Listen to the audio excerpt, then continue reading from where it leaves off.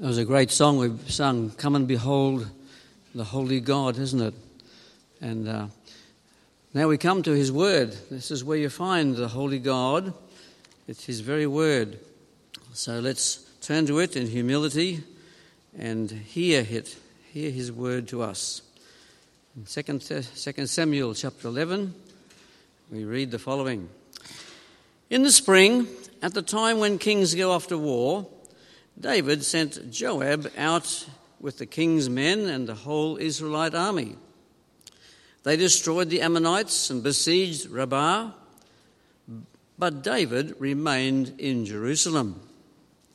One evening, David got up from his bed and walked around the roof of the palace. From the roof, he saw a woman bathing. The woman was very beautiful, and David sent someone to find out about her.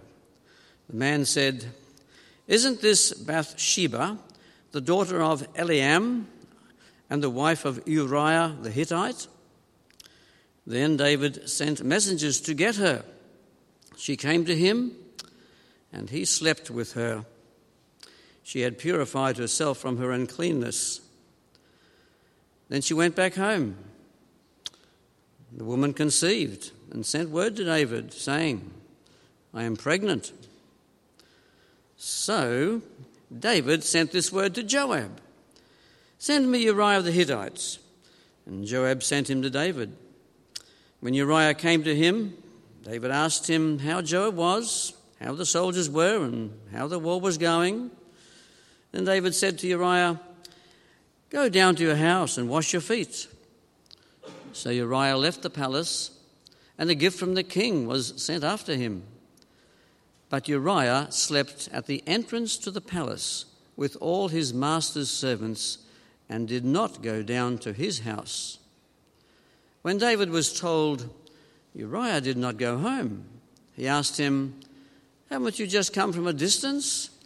Why didn't you go home?" Uriah said to David, "The ark and Israel and Judah are staying in tents, and my master Joab and my lord's men are camped in the open fields. How could I go to my house to eat and drink and lie with my wife? As surely as you live, I will not do such a thing." Then David said to him, "Stay here one more day, and tomorrow I will send you back." So Uriah remained in Jerusalem that day and the next. At David's invitation, he ate and drank with him, and David made him drunk. But in the evening, Uriah went out to sleep on his mat among his master's servants. He did not go home. In the morning, David wrote a letter to Joab and sent it with Uriah. In it he wrote, "Put Uriah in the front line where the fighting is fiercest. Then withdraw from him so that he will be struck down and die." So while Joab had the city under siege, he put Uriah at a place where he knew the strongest defenders were. When the men of the city came out and fought against Joab, some of the men in David's army fell. Moreover, Uriah the Hittite died. Joab sent David a full account of the battle. He instructed the messenger, "When you have finished giving the king this account of the battle, the king's anger may flare up, and he may ask you, 'Why did you get so close to the city to fight? Didn't you know they would shoot arrows from the wall? Who killed Abimelech, son of Jerubesheth? Didn't a woman throw an upper millstone on him from the wall so that he died in Thebez? Why did you get so close to the wall?' If he asks you this, then say to him, 'Also your servant Uriah the Hittite is dead.'" The messenger sent out, and when he arrived, he told David everything Joab had sent him to say. The messenger said to David, "The men overpowered us and came out against us in the open, but we drove them back to the entrance to the city gate. Then the archers shot arrows at your servants from the wall, and some of the king's men died. Moreover, your servant Uriah the Hittite is dead." David told the messenger, "Say this to Joab, 'Don't let this upset you. The sword devours one as well as another. Press the attack against the city and destroy it. Say this to encourage Joab. When Uriah's wife heard that her husband was dead, she mourned for him. After the time of mourning was over, David had her brought to his house, and she became his wife and bore him a son. But the thing David had done displeased the Lord. The Lord sent Nathan to David. When he came to him, he said, "There were two men in a certain town, one rich and the other poor. The rich man had a very large number of sheep and cattle, but the poor man had nothing except one little ewe lamb that he had bought. He raised it, and it grew up with him and his children. It shared his food, drank from his cup, and even slept in his arms. It was like a daughter to him. Now a traveller came to the rich man, but the rich man refrained from taking one of his own sheep or cattle to prepare a meal for the traveller who had come to him. Instead, he took the ewe lamb that belonged to the poor man and prepared it for the one who had come to him. David burned with anger against the man and said to Nathan, 'As surely as the Lord lives, the man who did this deserves to die. He must pay for that lamb 4 times over because he did such a thing and had no pity.' Then Nathan said to David, 'You are the man. This is what the Lord, the God of Israel, says. I anointed you king over Israel, and I delivered you from the hand of Saul. I gave your master's house to you, and your master's wives into your arms. I gave you the house of Israel and Judah. And if all this had been too little, I would have given you even more. Why did you despise the word of the Lord by doing what is evil in his eyes? You struck down Uriah the Hittite with the sword and took his wife to be your own. You killed him with the sword of the Ammonites. Now, therefore, the sword shall never depart from your house, because you despised me and took the wife of Uriah the Hittite to be your own. This is what the Lord says. Out of your own household I am going to bring calamity upon you.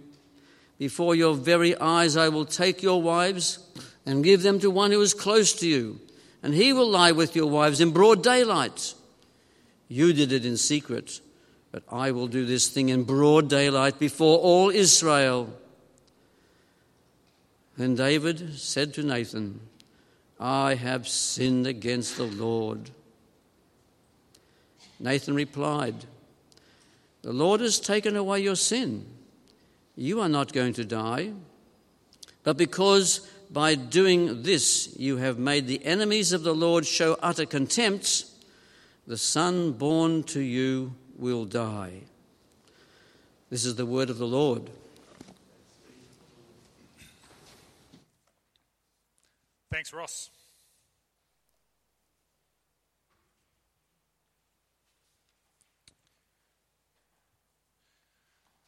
Let's just pray. Father, we thank you for your word, even where it challenges us and is difficult.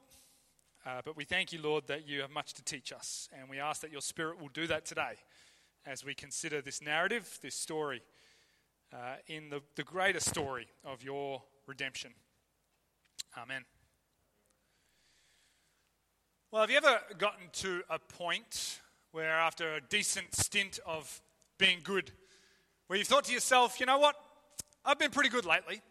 I reckon I've earned myself a little bit of naughtiness, a little bit of a break. You know, maybe it's something small like a bowl of ice cream after a week of solid dieting. Or maybe a night of binging TV when you've been disciplined for the rest of the week. Or maybe it's something more serious, like getting drunk one night after a whole month of discipline. And you think, just once won't hurt.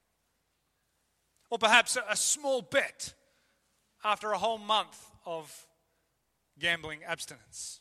Or maybe just a quick, small Google image search after a month of prayer and purity. just a little break. I've been good. I deserve a treat, a little indulgence. A little sin, just a tad, it's not going to hurt me, is it? So the thinking might go. And it seems like this is exactly the situation that we find David in here in this part of 2 Samuel. He's been a good king, a very good king, a man after God's own heart even. The best king, let's just call it. Surely, this king deserves a break from being a leader. Hence his decision to stay home from the war. Kings didn't stay home from the war, they went to the war. But David's like, no, I'm taking this one off. Surely he deserves a little treat, a little indulgence on his home holiday. A little sin won't hurt, will it? But hurt it does. In fact, it hurts a lot, as we'll consider. And it's not just the sin itself that hurts, it's actually David's ongoing efforts to rein it in. His human solution to this incredibly deep spiritual problem. And that's what we're looking at today in this story, the failure of our human efforts to deal with sin and all the ways that can play out in our lives. And it starts with our fixation on control. That we become fixated on control. It's all about control. After all, this is actually how David got here in the first place. He controlled Bathsheba. He used his position as power over her. One commentator, an older commentator, puts it really well. He says, the action is quick. The verbs rush as the passion of David rushed. He sent, he took, he lay. The royal deed of self-indulgence does not take very long. There's no adornment to the action.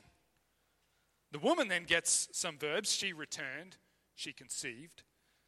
But the action is so stark. There's nothing but action, in fact. There's no conversation, there's no hint of caring, of affection, of love, only lust. We don't see David calling her by name, not speaking to her, and at the end of the encounter, she is only the woman. The verb that finally counts is conceived, but the telling verb is that he took her. Now, we might not call this rape in the aggressive sense, with the idea of physical coercion, but there is probably still coercion. David is still taking advantage. He's using his position as king to order his subject around. And we don't actually know how willing Bathsheba was. We'll never know that. But what we're not seeing here is consensual love that seeks to serve the other person. We're seeing selfish lust that is driving the dominant party. And it's really significant in this overall narrative, and even as we've looked at David so far, because it's just out of character. In the 2 chapters before this, in chapters 9 and 10, we find David being driven by hesed love. That's the Hebrew word, hesed love, which is really like godly, faithful kindness, steadfast love. And we see that in chapter 9 when he acts with love towards Mephibosheth, who is Jonathan's son, because he promised to look after Jonathan's family. We saw that a few weeks ago. And then in chapter 10 we see him showing this love to Hanun, the new king of Ammon, because his father had died. This is David's default, to act with this godly love. He was a man after God's own heart, after all. He's going to love like God loves. But here in chapter 11, instead of being driven by hesed, he's being driven by eros, by lust. His control over Bathsheba actually reveals a lack of self-control. That really he's not in control at all. His flesh is controlling him. And then Bathsheba gets pregnant. Something else he couldn't control. And who would have thought? Sex makes babies. Surprise. So again, he tries to regain control. He's like, all right, I'm going to bring Uriah home from the war. And Uriah comes home, and so he tries to butter him up. He has this conversation, has this friendly chat. How's the war going, Uriah? Oh, why don't you go home and take it easy for a little bit? And that doesn't work, and so then he gets him drunk. But it turns out to be harder to force a husband to sleep with his own wife than it was to take another man's wife for himself. Why is that? Because Uriah's honor wouldn't allow it. And there's this incredible contrast here of Uriah's self-control in contrast to David's complete lack of it. I mean, here's this man home from war where you could die any day, and he's even drunk at one point, and yet he refrains from making love to his wife because his friends are still out there fighting. His commander's out there fighting. The Ark of the Covenant is out there. It's in a tent, and he shows discipline. And you can just bet that this frustrates David to no end. Not only is his plan being thwarted, but there's this guy who is showing him up in every way. And so in the end, sends him back to the war and has him killed. He escalates things. He heaps sin upon sin upon sin. And this whole control issue is so telling, isn't it? David just alternating from taking control to losing control to taking control. It's a bit like an Indiana Jones movie, if you're ever into those, where you've got Indy comes and commandeers a Nazi vehicle, and then he fights the Nazi in the front seat, kicks him out the door, takes control of the wheel. He's like, I'm set. And then a Nazi comes in, kicks him out the door, takes over the wheel, and back and forth it goes. Of course, Indy comes back. He's dragged by the car and back in front of the wheel again. But it's that kind of picture. David is, I'm having control. He's not got control. And the big difference is he's no hero. Not in this story. And it should force us to sit up and to ask ourselves, who's in control when I act out? Who's in control when I respond to my sin? Am I being driven by the flesh, by selfish indulgence? Or am I being driven by God and the gospel? I think porn is a classic example of users just taking control, isn't it? You know, you can click on whatever you want, as much as you want. That's the sell. Sex is at your fingertips. Take what you will, leave the rest. It's completely customizable. And in fact, that's how the whole internet is wired. That's how our touchscreens are wired, to give you control, to give you as much consumption as you want. But sex, at least, is not about control or consumption. It's about relationship, not gratification. It's about giving, not taking. And are you really in control with pornography, or are you being controlled by your own flesh? And then even in our response to sin, whether it's lust or something else, even in our response, when we react to it and we try harder and we say, I'm going to fix this, I'm going to do better, are we being driven by self-control, or are we being driven by guilt? You know, are we desperately trying to regain control of the situation when all along we're controlled by our shame? Our only hope is to surrender to the forgiveness of Christ, as we'll come back to. But another thing that we see in David in this story is a redefining of righteousness. And whether it's what we talked about at the beginning, how, you know, if you're good 90% of the time, then maybe you can be bad for 10% of it. Or whether it's in David's responses, what we find is him just tweaking and changing righteousness to suit himself. And as a king, you can do that more than others. And it's a bit like our society, isn't it? We continually change the laws when they do not match personal desires. Whether it's about abortion or gender or other things like that. Oh, if the desire's there, then we need to change what the law actually means. Have a look at David's reaction to Joab's news in verse 25. David told the messenger, say this to Joab, don't let this upset you. The sword devours one as well as another. Press the attack against the city and destroy it. Say this to encourage Joab. See, David's orders didn't just get Uriah killed, but a bunch of other men as well. Men with families, men with lives. And so Joab sends this report, and he expects David to flare up at this news, to be outraged by the loss of life. Because he knows David. That's what he expected. But instead, no sweat, Joab. It's all good. People die. That's war. It's no biggie. Let's just move on. Keep going. Pretend it never happened. And then you contrast this with David's reaction to Nathan's story in chapter 12, verse 5. What? A man ate another man's pet lamb.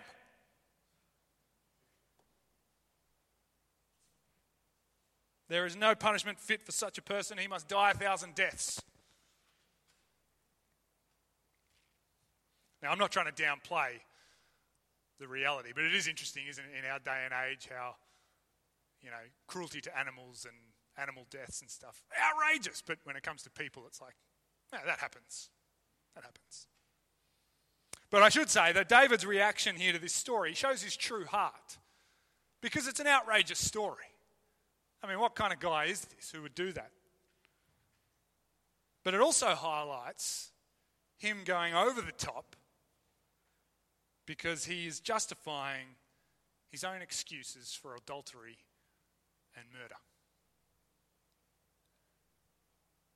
And you know what? We all do this. We hack the law and righteousness as if it's a piece of IKEA furniture. Let's make it fit us and our room and what we want it to be. We tailor God's commands as if it's a suit that doesn't quite fit us, and so we've got to make it fit. So let's adjust it here, let's change it there, and then it'll fit us better. We customize the Bible's settings as if it's an app that's designed to meet our lifestyle. Don't like it? Just change it. Think about it. Have you ever downplayed sin or failed to challenge it because of your own involvement? Illegal downloads? Shared streaming? Anyone? A few too many drinks on the weekend? Anyone? Have you ever tried to justify your sin by comparing it to worse things? Or perhaps comparing it to all of your self-righteous acts. Yes, I neglected my kids today. But at least I work hard to provide for them. And at least I don't yell at them or hit them like my colleague does. Yeah, we've probably gossiped a bit too much about so-and-so today, but at least I'm nice to her face. And I brought her a meal a couple of months ago when she was doing it tough. By the way, you can usually tell when you are using the two words "at least." There's some self-justification going on. At least this, at least that. Have you ever gone puritanical on other sins because of your guilt in something else? Homosexuality is a sin. It's right there in the Bible. We all know it. We can read it. It's there. Says the guy as he guiltily orders his third pair of sneakers for the month. Masks are mandated. The Bible says, obey the government. Do it for others. She says after getting home from church without encouraging a single person. How do you customize righteousness to suit yourself? Because in the end, only God defines righteousness. Only His standard matters, and we all fall short. All of us. We all have planks in our eyes when we look at other people, when we point out their specks. Only God sees clearly.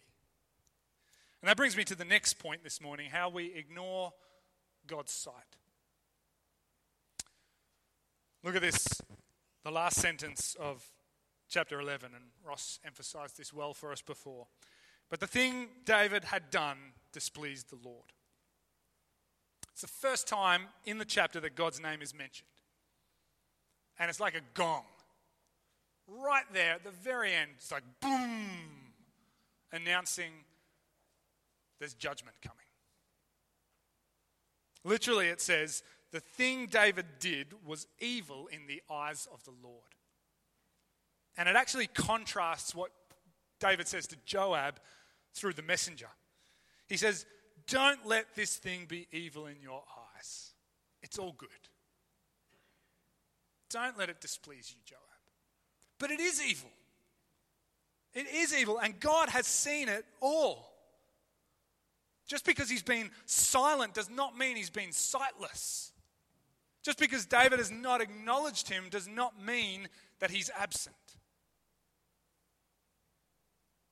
Just imagine that one day you're a guest in someone's house. You've gone over for a morning cuppa and you're just there to catch up and chat. And so your host goes into the kitchen to get a cup of tea ready, and you sort of wander around the living room looking at the decor and the pictures and the photos and things like that, as you do that. And you have a look at this lovely vase, you pick it up, it's like, oh, this looks really nice, this seems valuable. And as you put it back down, you drop it. And so you go to pick it up and you're like, oh no, there's a chip that's come out of this vase. And so you go, but it's just one piece, I think I can put it back. And you sit it back there and it sits nicely and you're like, nobody will know. You set it back down and you're like, safe. And then you turn around and your host is just standing there watching you.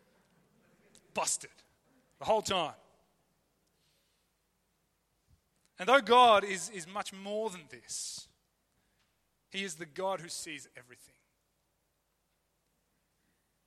As Hebrews 4 tells us, nothing in all creation is hidden from God's sight. Everything is uncovered. Everything is laid bare before the eyes of him to whom we must give an account. Everything. Every single thought, including when you wished that so-and-so would just be out of your life forever because you're sick of them. Every single desire, including the fantasy where you have sex with someone who's not your spouse. Every single action, including what happens in your bedroom or your study or between you and your private screen or browser. There is no such thing as a secret with God. There is no truly private browser if that's your solution. VPNs mean nothing to him. All is uncovered and laid bare. God defines righteousness and he sees everything. There's no escape. There's no loophole. There's no way out of that. There's only grace. Grace, which we so easily forget. When we favour our self-help human solutions, we shove grace off to the side and think, I don't need that. I don't want that. We forget the amazing grace of God. I was originally going to call this sermon David and Bathsheba, the fall from grace. With a sense of irony, because even though David speeds down this steep hill of sin and destruction, what we see is that God's grace pursues him all the way. All the way. And it restores him. We're going to talk more about that restoration as well as David's confession next week when we look at Psalm 51. It's the psalm that he writes under the guilt of what he's done. But for now, we have to see God's grace at work, especially as the prophet Nathan comes into the story and he holds up this mirror to David's actions and says, look what you've done. See, because no matter how good David has been up until this point, no matter how much of a good king he was, this sin deserved death. He should have been killed right there on the spot. Every sin does. But God shows mercy. He punishes, yes, bringing further calamity and division on David's family, but there's still grace. Look at verse 13 to 14. Then David said to Nathan, I have sinned against the Lord. And that's the short version. Nathan replied, the Lord has taken away your sin. You are not going to die. But because by doing this you have shown utter contempt for the Lord, the son born to you will die. The Lord has taken away your sin. You're not going to die, but your son will. Bathsheba's son. You know what that's called? It's called substitution. David is spared, but their love child will die. And without a doubt, it points to our substitute, Jesus Christ, God's Son. He dies in our place. He was innocent, but paid for our sin and folly. He became sin so that we might become God's righteousness. Or as Romans 5 says, God demonstrates his own love for us in this: while we were still sinners, Christ died for us. But you might say, well, that's not fair. I mean, David was the one who sinned, and maybe Bathsheba too. Why should an innocent child die in his place? I mean, even Jesus had a choice to go to the cross. This child has no choice. And it's all true. You know, I can't actually answer that objection, except to say that grace is not fair. That mercy is not fair. It never has been and never will be. And if grace had not pursued David in this story, everyone would have died, including the child. Is it fair that Jesus dies in our place? Is it fair that an innocent man would suffer the abuse of other men? And not only that, but the wrath of God himself instead of us? Grace is not fair. Mercy is not fair. And you know what else? It's not nice. It's not enjoyable. It's not fluffy and happy. John Newton says in his famous hymn that grace both teaches his heart to fear as well as relieves his fears. What does it mean if not that grace is somewhat fearsome?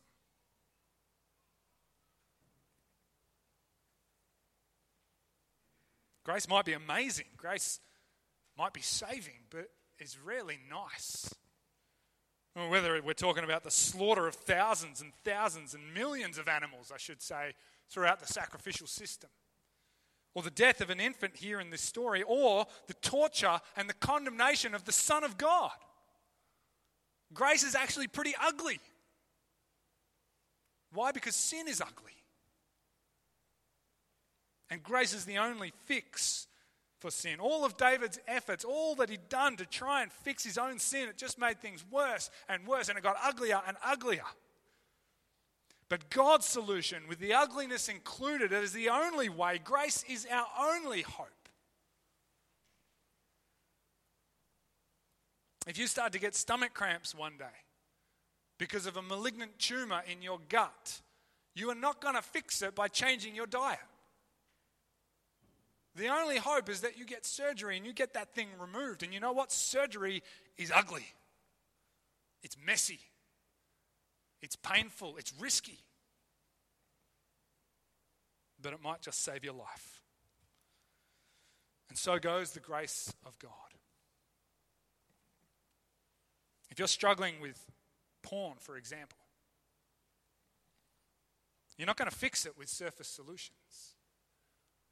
Accountability software, accountability partners, they're great helps, they're great things. But they do not replace the grace of God cutting you open like a scalpel and transplanting the new life of Jesus Christ in place of your old sinful life. And so it goes for greed. So it goes for envy, for drunkenness, for every sin that we wrestle with. The gospel calls us to die over and over and over. To surrender control.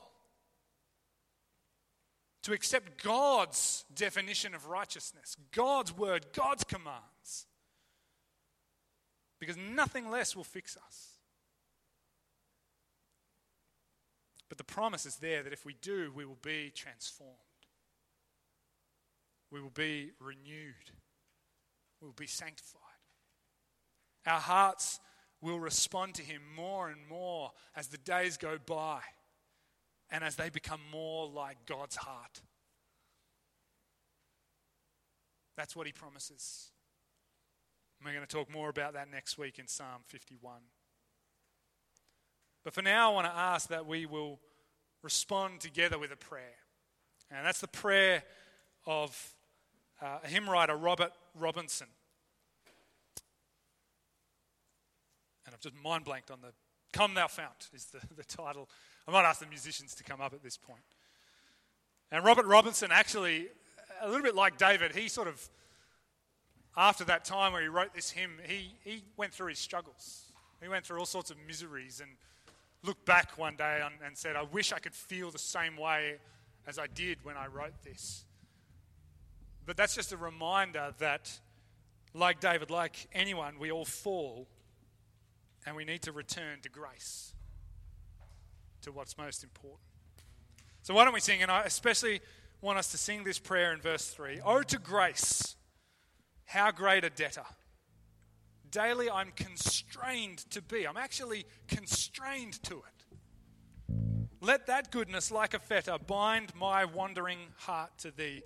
Because prone to wander, Lord, I am. I feel it. Prone to leave the God I love. Here's my heart, oh take and seal it for thy courts above. Let's stand and sing that together.